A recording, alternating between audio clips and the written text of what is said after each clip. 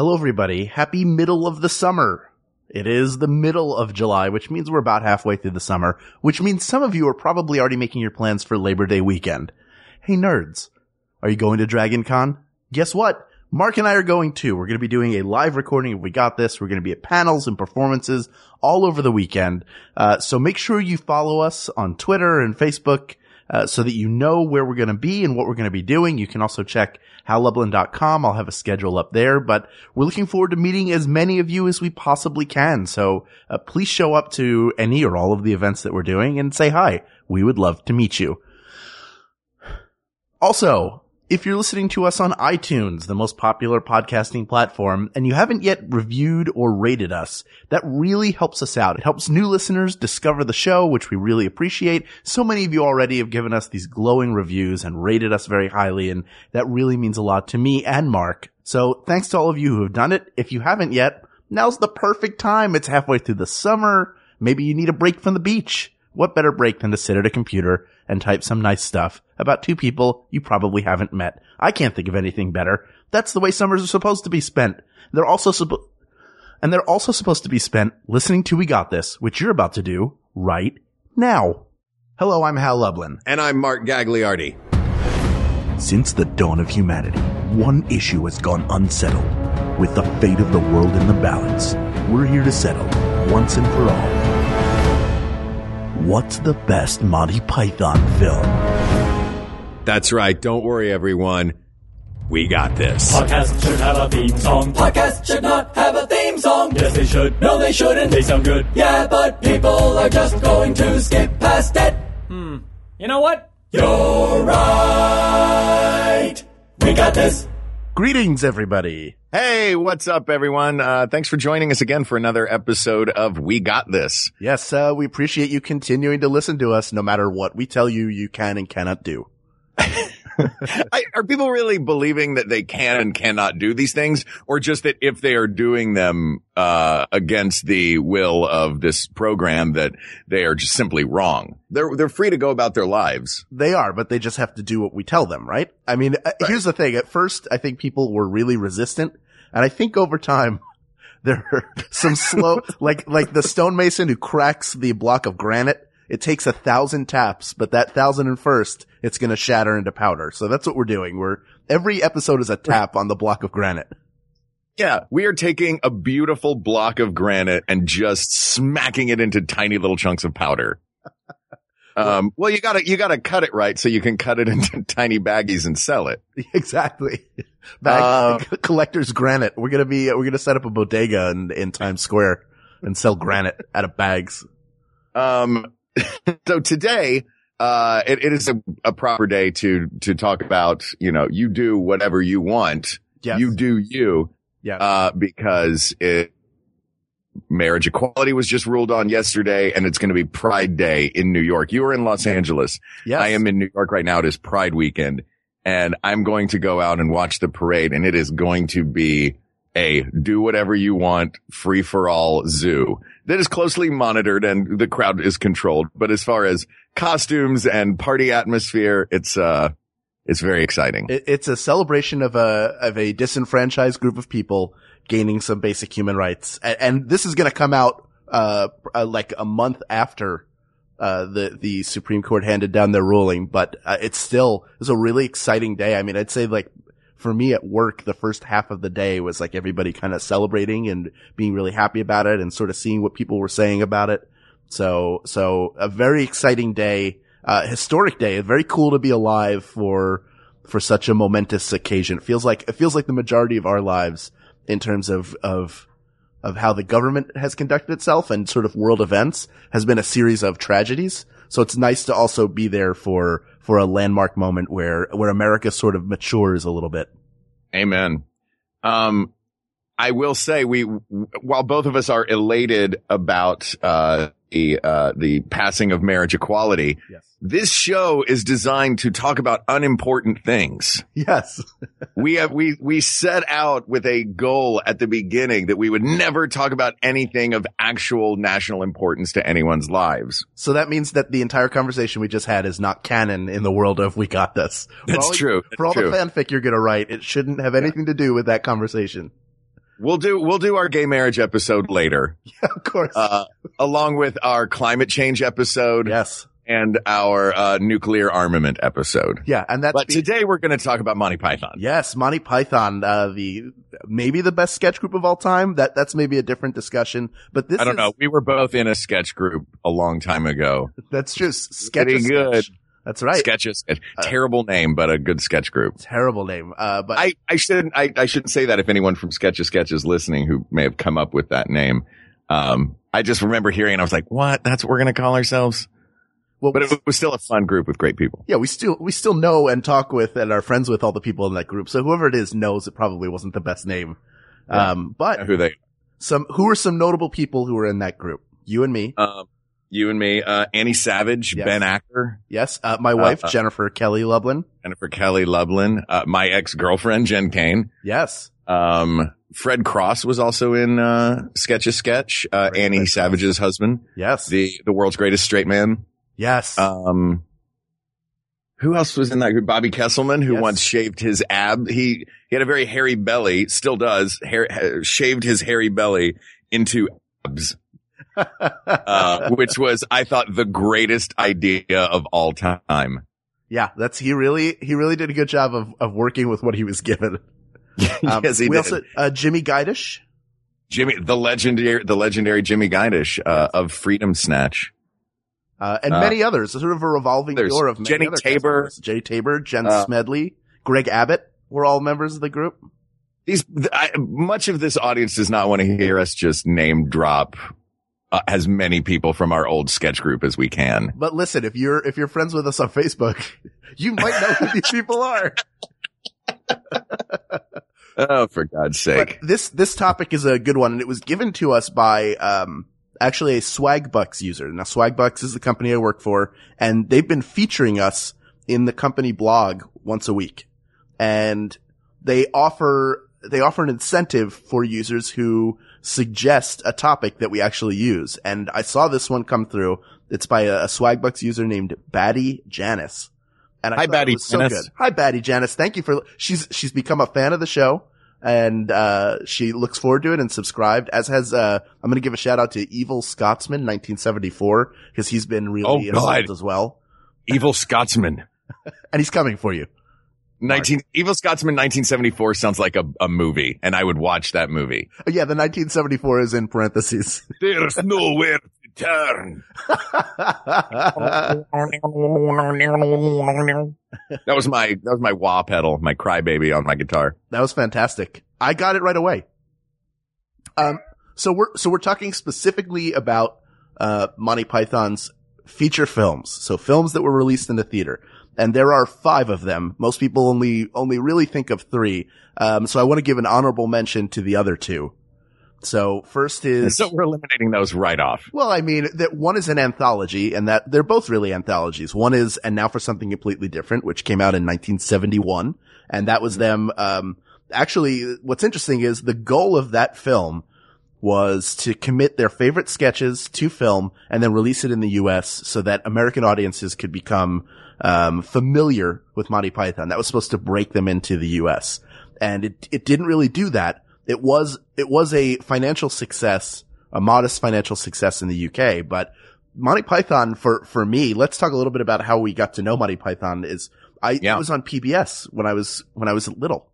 Yes. Yeah. As a kid, Monty Python played on PBS, and I believe it later played, was it Comedy Central that picked it up? Comedy Central, I think MTV showed it for a while as well. And it was just one of these, as a kid, I'm thinking, what is this insanity that I'm watching right now? I was always a huge Saturday Night Live fan. Yeah. But there's a very specific structure to the sketches of Saturday Night Live, and it feels like old school television. Right. You know what I mean? It feels like it's got that, like, here's the host, and then now we're going to do a bit, and then the bit's going to end and the audience is going to clap, and then here's going to be another bit. These were a handful of super weirdos who would transition scenes by having a newscaster at a desk in the middle of a field. Yes. Or who would transition scenes with a cartoon. And that's just the transitions, not to mention the scenes themselves being absolute lunacy. Ideally, in a comedy group, you will all have the same mentality that you'll all want to follow the same shiny object because that's the thing that everyone thinks is funny. That the shiny object's the thing you're chasing. Monty Python, somehow they all found the same shiny object in every scene, and it was the weirdest. Yeah. Like, how would you think that that was the funny part of this scene, and that's the thing you're going to lay into? And they would all think it, and then every scene would work. Yeah, it was this like orchestrated madness, and they really, and I could be wrong, but to my knowledge, all the sketch groups nowadays that try not to end a sketch and just have a flow of their show, most notably, I think Mr. Show probably did it most successfully in the U.S., but that style was kind of pioneered by Monty Python, and from what I understand, it's because they didn't like to write endings, so they just wouldn't end it; they just go to the next thing, and it worked. They would just have a giant foot come down from the sky. Yeah. But I apologize. Also, I'm going to be making random, snorty loud noises throughout. I've already started doing it. I'm trying to get away from the mic as it happens. I'm a touch under the weather. Well, I'll edit all those out because we're on separate tracks. Oh, lovely. Yeah. Yeah, for me, like, I think when I was aware of them, and then when I turned like 11, that was the age where I just started to devour anything and everything I could find of theirs, renting tapes, watching every episode I could, taping it off of television, and repeating all of the bits with all of my friends who like Monty Python too.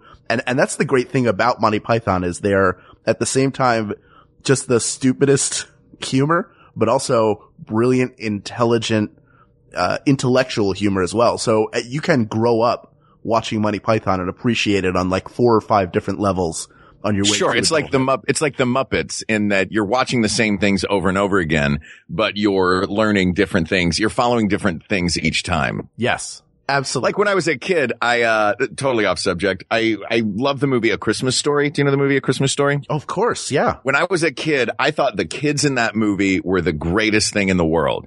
Now that I'm an adult, when I watch that movie, I think that Darren McGavin and Melinda Dillon, the 2 adults in that movie, are the funniest thing I've ever seen. I guess it's just what you relate to, whether the kids or the adults. Yeah, absolutely. What is your favorite Monty Python sketch? Oh my God. I know. Which of your babies? Come on, Sophie. It's a tough choice, but I think Upper Class Twit of the Year is my favorite, which is they're in a race where they have to like jump over some matchboxes and take a bra off of a female mannequin. And the end is they have to shoot themselves in the head. So the first one to shoot themselves in the head, is the winner. And it takes them all, like they're shooting into the air. They keep missing their heads and they all have these weird, like, bucktooth faces that they're making and going, ooh, and flapping around. And it's just hilarious. That's the thing that's great about them too, is that they are unapologetically, silly faced. Yeah. There's no ironic detachment in their comedy. It's not,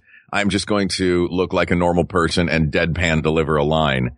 Every character gave a crap about every stake that was raised in the scene. Yeah. And they were not against making a silly face and putting in a pair of buck teeth. No, not at all. What is your favorite sketch from Monty Python? My favorite Monty Python sketch when I was a kid, I don't even remember what the battle was. I remember this making me harder than anything else.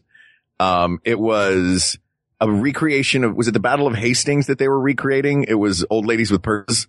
Was it the Battle of Hastings? It was like a 5-second sketch. It was like the sacking of a city. Yeah. It might have been. It was a very famous battle as recreated by little old ladies smacking each other with their handbags. It was a women's club. Yeah. They were in the mud. I just remember that like of all the sketches, I remember milk coming out of my nose when I saw that one. Can I give a quick nod? I know because we could go down a long rabbit hole with this. The philosophers, football game where it's all famous philosophers and thinkers and they can't kick the ball. They're playing soccer, which is called football everywhere else. And they can't start the game until they have an idea. So it's all them walking around thinking. And, then once they have the ideas, then they start playing proper soccer and the commentary for it is hilarious. I don't remember that one. I will go back and watch it. Yes. Are any of these sketches in, their either anthology film? Jeez. I think Upper Class Twit of the Year may be in, and now for something completely different. I have it here so I can actually tell you what sketches there were. They had, How Not to Be Seen, which is where people are they just show pictures of open landscape where nobody's around and they just pop out and wave. Marriage guidance counselor, which is, Michael Palin and Carol Cleveland, who is the sort of unofficial female Python. And they're going in for marriage counseling, and Eric Idle is the counselor, and he winds up sleeping with her. Because Michael Palin's really wishy-washy, which he played really well. Nudge Nudge, which is a famous one. Nudge Nudge, a classic, sure. Self-defense against fresh fruit. If you remember This is the first movie that these are. This is the anthology. Dead Parrot, Lumberjack Song. Okay. I wore that album out when I was a kid, too. Yeah. Do you remember the Monty Python album, Monty Python Sings? Yes. Yeah, they put out a ton of albums, actually. Well, that was the best one, Hal. Of course. That's one I had. Yes. I remember singing the Lumberjack song as a kid. It was like a song we sang as kids. Yep. Before I even knew who Monty Python were or what the deal was. Really? By the way, do I use Monty Python singularly or, collectively? Would it be Monty Python were or Monty Python was? I use Monty Python as singular, but then the cast members they're called the Pythons. Right. So Monty Python is the name of the group. Okay. Let me ask you this. Who's your favorite of the Pythons? Oh, I want to save that I think that's a separate episode. Really? I have one. But I got last year at Dragon Con, I got to meet and be on stage with Terry Gilliam, who is a really, really cool guy. But it sounds like he's not your favorite, but don't say that because you're going to get stomped on with a giant animated foot. Exactly. I don't want to get, stomped on and then, have my leg filled with holes and played as a flute. Or as an eagle carries it away and drops it in a nest. Yeah, exactly. Where another egg hatches like a Kaiser. Yeah. Who says, "This is very improper indeed." No, he was great. I would love to meet all of the living pythons. That's just to say so far, they say don't meet your heroes because a lot of times you're let down because they're human beings at the end of the day. But meeting him was as exciting for me as I imagined it would be. And he was an absolute delight of a human being. Good. And we got a picture of him. He's the American python. Of course he's nice. America.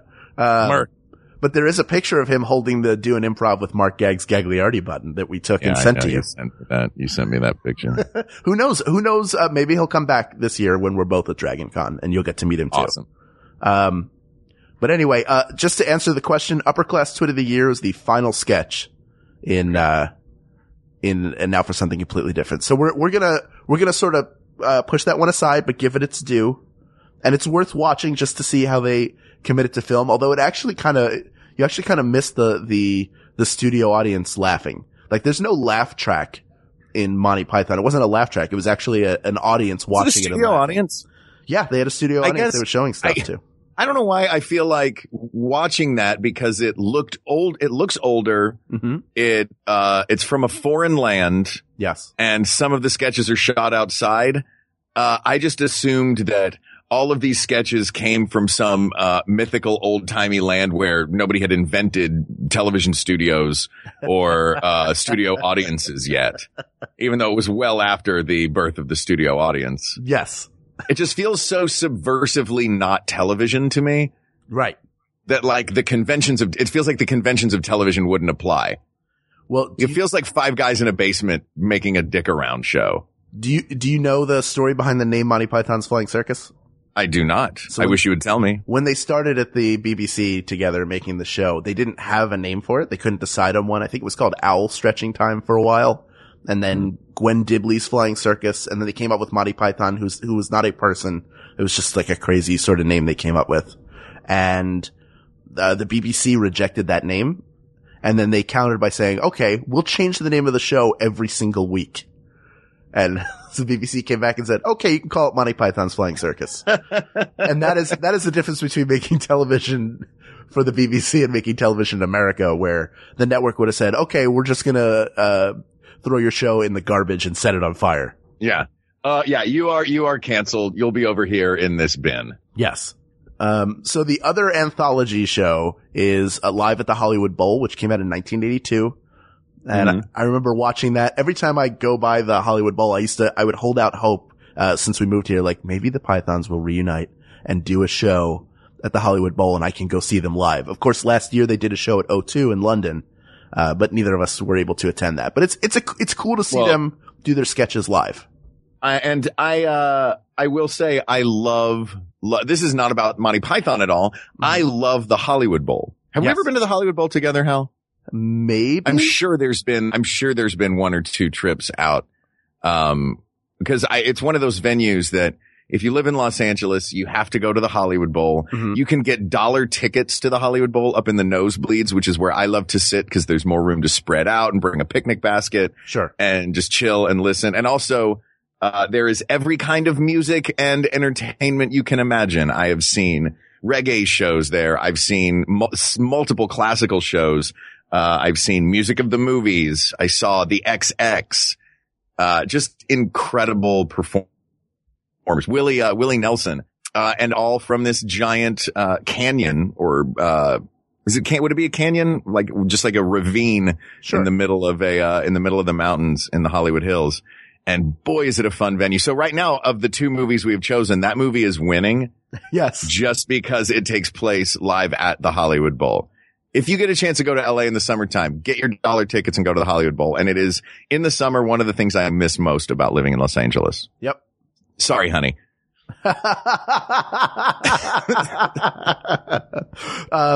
Yeah, it's a really cool film and a very cool venue. And they kind of make the most of the space that I remember. I haven't seen that's this tough because that's a huge stage. Yeah.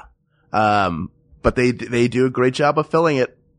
It's really fun. They make it all work live. And a lot of their stuff was like, they would they would pre-tape it on film, on location, or even the studio stuff was really complex. So you kind of wonder how they're going to make that work in a live setting, but they do it. They bust out a couple of the songs there too, right? They bust out the Lumberjack song in that one. And Sit on My Face. They open with that. Sit on My Face is an amazing tune. Absolutely. Yeah. With a real message. Yes. Like a lovely message of love. About reciprocal. On this important historic day. Okay. So we're gonna respectfully acknowledge and remove Live from the Hollywood Bowl, or Live at the Hollywood Bowl, and the anthology film, and now for something completely different. Great. We've done half an hour and we have not even mentioned The Life of Brian, Monty Python, The Holy Grail, and The Meaning of Life. Well, that's what it comes down to. And in order, it was Holy Grail. Let's go through each of them. Okay. Holy Grail was first, 1975, and if you haven't seen it, I'll give you a quick. It is basically a spoof of the Arthurian legend. And, my father pointed this out to me. We were talking about it, yesterday, and he was explaining that for the British, growing up with, TV shows about knights was the equivalent of, in the US, us growing up with Westerns. So those stories are their heritage. So they sort of take that and skewer it in a series of, there is a through line to the film, but it also is broken up into a bunch of different sketch scenes. It's, yes, and it follows King Arthur as he builds his group of people, his group of Knights of the Round Table, and the creation of Camelot. And if you haven't seen this movie, I don't understand why you're listening to this episode. What is your favorite bit in that film? The Black Knight. The Black Knight, and the line, I am a shrubber. The idea that a person who sells shrubberies is called a shrubber. Yeah, that is pretty fantastic. That movie is a series of, that movie is nothing but classic moments strung together. Yeah. I'm gonna go out and say it right now. This so far has my vote. Yeah, it's of the Python movies there. This movie is pretty much perfect. It's got a fantastic ending. Yes. It's got the knights who say knee. Yep. It's got it's got Sir Galahad and in the den with all the whores. Yes. It's got the sorcerer named Tim. Yeah. It's got Terry Gilliam with coconuts instead of a proper horse for King Arthur. Yes. It's got cows in catapults. My favorite scene is the scene with, oh my God, Terry Jones does not play Galahad, but he's instructing everybody on how to figure out if somebody's a witch, because they brought Carol Cleveland over and they put a pointy hat on her and put a carrot over her nose. And as that's with proof, and he leads them like they're a group of kindergartners, to figure out whether or not she's a witch, which to me is hilarious. Yeah, that movie, every moment of that, that's of the three major Monty Python movies. That is the one that I could turn on, that I could turn on at any point, know exactly what was happening and laugh my head off at whatever was on the screen. Come on, the murder attack bunny. What's that thing's name? Oh yeah. It's just the bunny. It gets described. The bunny. Yeah. Yeah.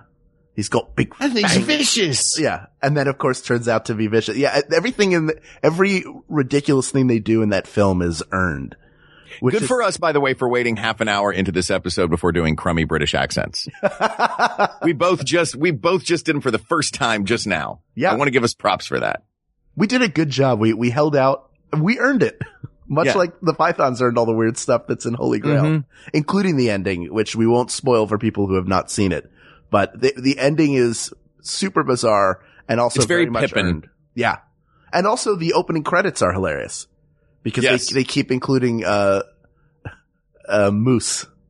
And they're also inexplicably in German. Is it German or Norwegian or something? At a certain point it becomes Norwegian because the people doing the credits get fired and then the people responsible for firing the people who did the credits got fired themselves. And it also features, I think, Ralph the Wonder Llama, I think is featured in those opening credits. So that one's great all the way through. We both would agree that it's great. And it's also probably the most accessible of those three movies. And it's also the only one that got turned into a major Broadway musical. Oh, restate that phrase. You got cut off. And it's also the only one that got turned into a huge Broadway musical. Absolutely. That has seen a life of its own, in the form of Spamalot, originally starring, Tim Curry and, oh, dang it, Niles from Frasier. David Hyde Pierce. Thank you. Who I've seen on stage more times in different roles than I've seen as Niles. But for some reason, that's the first thing that popped into my head. But yeah, the musical is excellent. The music in the movie is excellent. Yes. The Camelot's great. That's one thing that Monty Python does so well is what looks like and their songs are a reminder that they're how talented and how diligent and how meticulous they are. Right. Because what could look like a free for all in a sketch form, like two guys dressed like old women just cracking on each other. It's very loose and everything seems like they've just kind of slopped this together. But you know that they didn't because those songs are so beautifully crafted. Yes. Absolutely. And if we may move on to, another film that has what I believe is, are we good to switch films? Let's do it. You think?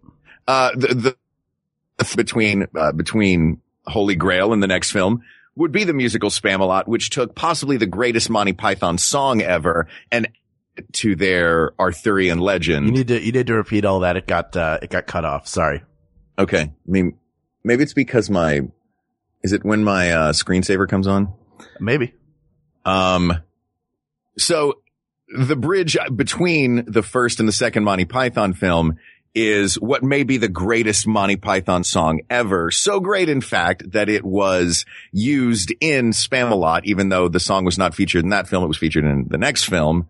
And that is Always Look on the Bright Side of Life from, The Life of Brian. Yes. Is it The Life of Brian or just Life of Brian? It is Life of Brian. Life of Brian. Can we just call them Grail, Brian, and Life? Absolutely. Okay. So let's talk about Brian. Sure. Brian, I love the description of this film the most, which is, Brian is the baby that's born like the next manger over from Jesus on the same night.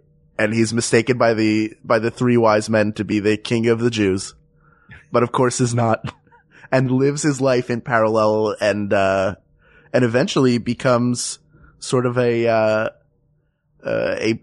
prophet and Messiah, by his own right, but not by his own, doing or willing participation.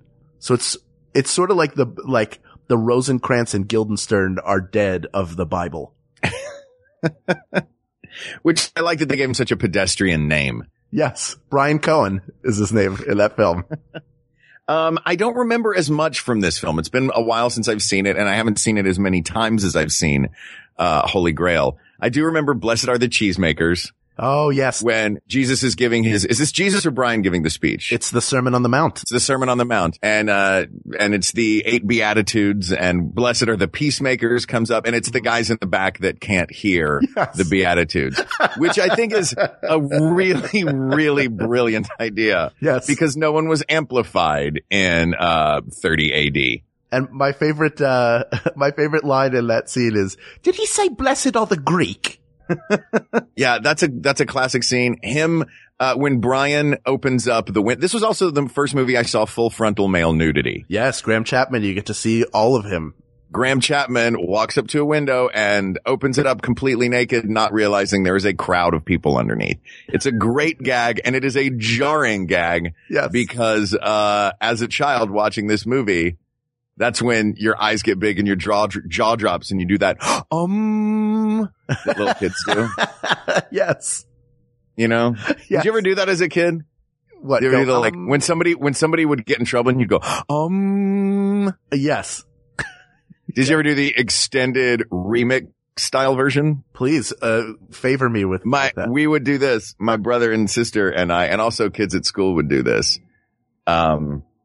Would go, So am I the only person in the world that did that? Were you a member of Ladysmith Black Mambazo when you were a child? Yes, I was. And Paul Simon stole our act. Yeah, I really loved your work on Graceland. That was a great album. One of my favorites. Oh, thanks. Oh, and then you'd say, life, save us. Oh. Are you hearing all of this dinging? I heard a little bit of it. It's Juliana sending me, Pride Rainbow pictures. All right, let me, I'm marking the time code so I can make an edit. Okay. I'm so smart. That is smart. All right. My favorite scene in Life of Brian, there are some, I'll refresh your memory on some bits. There's the opening bit where the three wise men come in with the gifts and then take them away. And Terry Jones, who maybe is the best old lady in the group.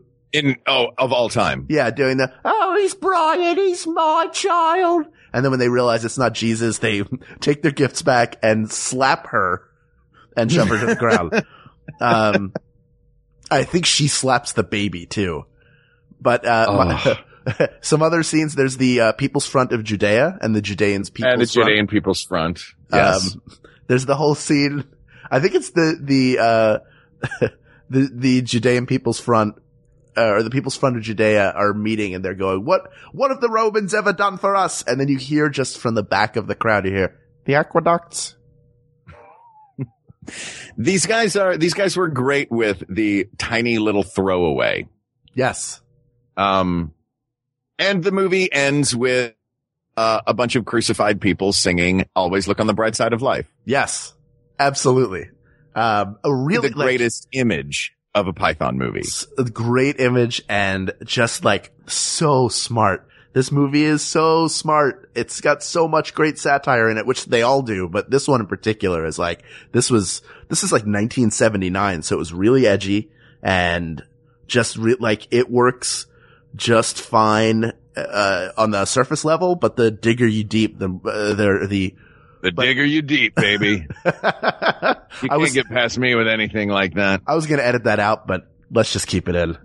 Yeah. This is real life, guys. This podcast, we're not presenting some shiny, flowery version of ourselves. I said digger. This is just us talking. Yeah. The deeper you dig, Mm-hmm. And the Digger You Deep. It just, like, there's so many layers of smart satire and information and education about the history of what was going on in that region, at the time of Jesus' life. I feel like I've gotten a lot of information from Monty Python that I shouldn't have gotten from a comedy group. Yes. Is that like somebody who gets their news from The Daily Show? Yes. Well, that used to be The Daily Show's old tagline. More people get their news from The Daily Show than probably should. Which I tend to do. I get a lot of my news from The Daily Show. Yeah. What is your primary, off the subject, what's your primary news source, Hal? Are you a radio guy? Are you a newspaper guy? Are you an internet guy? I tend to be the internet. I go around and read different news sites but I mean, look, there are a lot of times where, because of social media, you'll get on Twitter or on Facebook and somebody will be sharing a big story there that is just broken. I mean, it's so immediate. It's just sort of the nature of the news cycle now. Mm-hmm. Yeah, I guess Twitter is you just hear people you see a hashtag. Yeah. You're like, what is hashtag love wins? Oh my God, they ruled. Exactly. And you go to see the ruling. What about you? How do you get your news? I am primarily an NPR guy. I tend to just have NPR on all the time. Mm-hmm.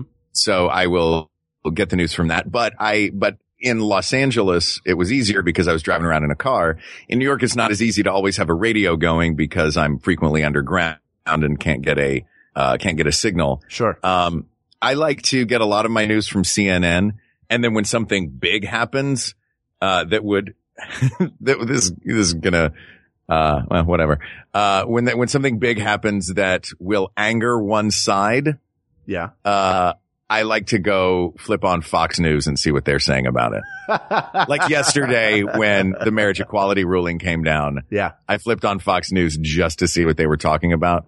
And of course they were talking about how brave Justice Roberts was in his dissent. Yes, of course. Like, boy, you guys never waver in your thing, do you? You know, some people will willingly fly into the 21st century and some people need to be dragged by their collars. by their stiff, later buttoned onto their suits with their big fancy cravat collars. Yes. I'm assuming they're roughly in the 1890s. Yeah, that sounds about right. Sure. There's no unions or minorities wanted here. There was a great Onion article that came out yesterday, which was like the dissenting judges, realize they're going to be villains in the Disney film about this ruling later on.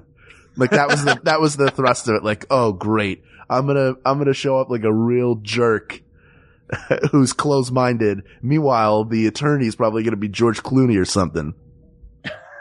Yeah. Like, it's like, you look at The Patriot. Mel Gibson got to be the Patriot in that movie. Though Mel Gibson's probably not the best example to use at this point. That's fair. Do you think his beard made him crazy? Is that what it was? I think he had a sentient beard. Yeah, I think his crazy made him beard. Oh, yeah. He's like, I'll show the Jews with this beard. Yeah, I'm gonna beard it up. Those Jews think they know how to grow a beard. I've seen the Bible. I have that time machine. What is it, arm? Shut up, you. I'm not growing a beard on you. I'm taking a nap. I gotta go leave some voicemails for my ex-wife. Okay, so should we move on from Life of Brian to The Meaning of Life? Move on to The Meaning of Life. The Meaning of Life. Oh, say that again? I loved The Meaning of Life. I thought it was just a beautifully constructed sketch movie. It just felt like a sketch show with a through line. Does that make sense? With a birth to death through line. Absolutely. But every sketch was pretty solid. Sure. Do you want to, let's go through some highlights for this. There's the Every Sperm is Sacred. With the Every Sperm is Sacred. Catholic family that doesn't use birth control. And this epic song that is treated like a number from the movie Oliver. Yes. With people dancing down the block. And I am a sucker for that because I love a musical. Yep. So Every Sperm is Sacred is great. The giant obese man in the restaurant who is, just spraying immense amounts of vomit everywhere, which this scene happens late in the movie. So they've done some smart things to earn something this stupid. Yes. But just watching a man in a giant fat suit vomiting after watching a smart film for an hour and a half is a great dessert. Yes. It's Mr. Creosote is the name. It's Terry Jones. You are generally well informed, and I am generally pulling things out of my butt. Well, I may or may not be looking at this on a computer screen as I talk to you about it. Oh, see, I just focus on you, Hal. I focus all my energy on listening to and talking to you. What did you say? We're not friends anymore. Well, this has been the final. We got this. Monty Python is No, we can do it even if we're not friends. We're podcast friends now. Yeah, we're podcast friends. That's it. That's all we are to one another. Oh, we have to be in different rooms to do our podcast, though. In fact, 3,000 miles apart. Yeah, we have to pivot around each other. If you come here, I got to go down to the heart of Mexico. It's a whole nightmare. A whole nightmare. How are things down in that cave in Mexico where you're recording from? I'm amazed that you're getting a Skype signal. Oh, it's great. I have a series of mining lights strung up so I can always see where I'm going. And, I think there's some sort of a furry creature down here that's become my friend that I hope doesn't try to eat me while I'm sleeping. We'll see. Oh, big or small? I can't tell. I've only touched the head. Nah, you'll be fine. I'm sure I will. So the meaning of life. Yes. Other memorable scenes, another brilliantly executed song as the, near the end when they get to the afterlife scene. Yes. There was a sex ed class, a live demo sex ed class. Yes. And the kids are completely bored while John Cleese has sex with a woman in front of them. Yes. The most pedestrian sort of, sex scene that you could ever see in a film. Which makes it perfect and perfectly Python. Yes. Because they did do a great job they would flip tropes around like that. Yes. I guess a sex scene isn't a trope. They would flip, usually seen things around. Oh, there's a great World War I scene where Terry Jones is trying to rally the troops to find cover during an attack, but it's his birthday, so they keep trying to celebrate with presents and cake, and they get killed one by one. I remember this. I feel like everywhere else in the world, World War I was a way bigger deal than it was in the United States. Like, that's the shortest chapter in our history books. Yes. And I think it's because we just came in at the end, like cavalry style. Well, when we both saw this, when we were in Wellington on our Down Under tour with Thrilling Adventure Hour, the Gallipoli exhibit at the Wellington Museum. Yes, featuring ANZAC, the Australian New Zealand Army Corps, and everything that they had done in Gallipoli, which was really like their version of what to us like 9/11 was. Yeah, where thousands of people perished, and it was a real nightmare that lasted 8 months. This battle in Gallipoli between the Turks fighting on the side of the Germans, and it was very intense. And I'm like, wait, World War I? That's a lot of World War I stuff. Like, wasn't World War I like 2 months long? Exactly. We went over and we sang over there for about 10 seconds and then the war. And then we came back. But yeah, we wore like that weird like ace bandages for socks. Yeah, it was a horrible, bloody, savage war. And, we certainly lost, some people there, but it was nothing like, I mean, the end of this Gallipoli story is the soldiers pulling out in the middle of the night and retreating and setting up guns to auto fire so that they wouldn't get attacked as they were taking their leave. It was just an untenable position that they were put in. Mm-hmm. And the living conditions were terrible. But it's, Monty Python features it. We really don't have any or many, World War I films. So we have All Quiet on the Western Front. Yes, which I believe is German, isn't it? The film is German? I thought it was. I thought it was an American film because it won the Oscar. I just called it the American Oscar. I'm such a jerk. No, it won one of them American Oscars. It can't be a German film. It won an American Oscar. Jeez. All right, let's go back to Monty Python. Yes. Since that's the episode. And we've been going for a very long time. Yes. So we have 3 films. Meaning of Life for me is my least favorite of the 3. Really? Yeah, I like the sketches and stuff, but the work they did sketch-wise on the TV show is so brilliant that in the film, it's more epic and it's very smart and funny, but I actually prefer their sketch work on the TV show. So to me, it always comes down to Life of Brian or Monty Python and the Holy Grail because those films have a narrative to them. Well, I feel like you just made my decision easier, because for me, it was a toss up between Meaning of Life and Holy Grail. I do like Life of Brian. I don't find it as memorable as the others. Maybe because I saw it when I was younger, before I really started paying attention to excellent satire. Right.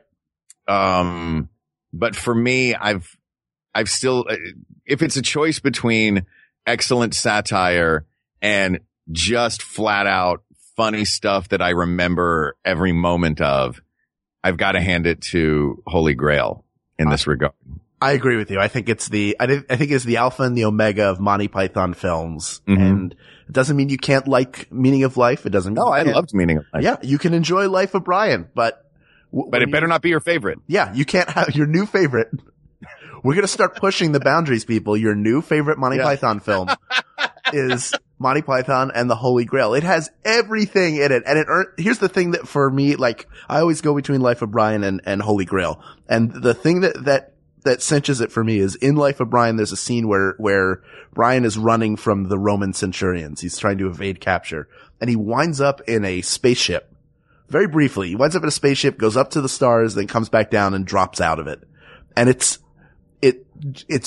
very funny, but it's jarring in the context of the film they've set up. So not that they've earned it with a career of doing bizarre stuff, but in the context of that film, it stands out to me. And there's nothing like that in Holy Grail, because from the get-go, from the credits, it's going to be bizarre and crazy. And then you've got the coconut halves, and then the airspeed velocity of an unladen swallow, African or European. Like, it's so bizarre. It's a film of tangents. And yet every moment is a classic. It is. It's the most quotable of the films. Every scene is great. Like, what is not great about Monty Python and the Holy Grail? Nothing is not great about it. Yeah. So you're welcome for giving you a new favorite if this wasn't your favorite before. Yeah. And if you agree with us, then congratulations. You feel validated. There's a great piece of fan art that I shared with you recently. That was like yes. Oh God. With the 3 stages of listening to our show. And one is like, I have no opinion about the subject, but now I'm interested in it. And then there's one where people I believe it was, I don't care if anybody puts ketchup on a hot dog. That's right. Which is crazy. You should totally care if people put ketchup on hot dogs. That's a criminal activity now in our new America. I was going to say thanks, Obama, but no, it would really, thanks, Lublin.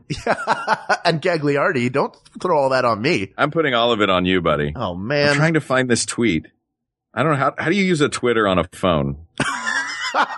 Now do you want to guess again? Some people were guessing that you ran the Twitter account for our show. Anybody want to guess again on that? When Grandpa Gagliardi asks how to Twitter on a phone? How do you make this do? Why is it not doing? Did you text it to me or did you? I texted it to you. Tweet. Oh, that's why I'm looking on the twits. On the twits. Yeah. But I did tweet it from our show's account. But then the second is I'm yelling at my podcast playing device because I disagree so strongly. And then you are wrong. Yes. And then the third is elation that we arrived at what you perceive as the right answer. Yeah. I like that. Who was it that sent this? I want to give them a shout out. I think it's really, really good. That was posted by It's the Wonderful Wizard of Oz.tumblr.com. Whoever runs that. And I believe it is a high school student. And wow. She posted this. I believe it is a she. I like that she got very angry. Judging by the drawing, it is a she. Yeah. I like that, the thing that roped her into what is this weirdo show was charcoal versus gas. The thing that angered her was, would you rather be cold in a hot room or hot in a cold room? We got that one apparently wrong. But then she picked, the easiest one that roped her back in, where everybody chose Twizzlers except Jeffrey Craner of Welcome to Night Vale, who is a monster. Yeah. Jeffrey, what's going on? I know you listen to the show, and I think you tweeted about it. You tweeted about it, Jeffrey. You know what? We're recording this. This is going to come out after Comic-Con, but we're going to be at Comic-Con, and you're going to be there too. We're going to sit down and have a Twizzler together And you're going to understand how great they are. We'll walk through the experience together. And you're going to try to foist a red vine on us and we will refuse to eat it. Yeah, that's right. But red vine has been so nice on Twitter. I feel like we can't say anything else about red vines. I don't want to keep knocking red vines. No, great company, terrible product. You know, so there you go, folks. Monty Python and the Holy Grail is the best Monty Python film. This is irrefutable fact. Yes. And if you haven't seen the movie, see it. If you have seen the movie but haven't seen the musical, see the musical. If you've seen them both, you're already a fan and you're listening to the show. Yes. And good on you. Yeah. Ooh, that was very down under of you. Yeah, it was, but I did it in such an American accent. I didn't even try. Good on you. Good on you. Kia ora. I've started saying a lot of, like kids, like things that kids say today. Like, oh, really? Like on fleek and throwing shade. But I try to say it as like white adult male as possible because I can't run from what I am. Yeah. I try to run from what I am and I try to say it like cool youngster style. Yeah. Just the fact that I call them youngsters. But I'm doing the tuck my shoelaces behind my shoes and have the tongues kind of big. You know what I mean? Like I'm doing everything wrong as an old man to try and look younger. You're one step away from a sports car. Oh yeah. No. Look, I would say this is a midlife crisis, but I passed the middle of what's going to be my life a long time ago, knowing how I live. Oh, that's terrible. No, I need you to be around so when the show takes off. Listen, I need you to live for me, Mark. Live for me. You, Hal. You know what? Then I'm putting this bottle down right now. Good. I'm putting this needle down right now. And I'm putting this. God, what else is in my pockets? These things are full. Well, this is another episode. This is the intervention episode. I like the idea that your pants are the carpet bag from Mary Poppins. Yeah, I can just pull out. I have a 6-foot bong in here. I pull it out like it's the hat rack and a slide whistle plays when I do. Huh. Here's a briefcase full of Tech Nines. Briefcake. Oh man. Briefcake. How do we make briefcakes that are filled with all of your stuff that you need on a day? You know, the digger you deep, the closer you get to a briefcake. Folks, there are so many things you want us to answer for you that you may not even know you want us to answer for you, but you do. And we want to know what they are. And there are multiple ways to let us know what they are. Let us know on Twitter at We Got This Tweets. Let us know on Facebook at facebook.com/We Got This Podcast. Or email us at wegotThisPodcast@gmail.com. Thank you to Mike Furman and Jonathan Dinerstein for our amazing theme and score, respectively. And many thanks to Ken Plume for his editing and his support. Just general emotional support. Yeah, he's just always been really nice to the show. Yeah, and mixing and mastering. And he's a good friend of ours and we like him. And mixing and mastering. Yeah, he's a good guy. That's what I meant by editing. I don't know what the words are. I know, it's How do you use a Twitter? Oh, Mark. Oh, just hold me, Hal. I will forever. I'll never let you go. Oh, never let go, Rose. Oh, we're not talking about Titanic. No, I wasn't talking about Titanic. I just call you Rose. Oh, okay. Yeah. For Hal Loveland, I'm Mark Gagliardi. And for Mark Gagliardi, I'm Hal Loveland. And don't worry, everyone. We got this. We got this.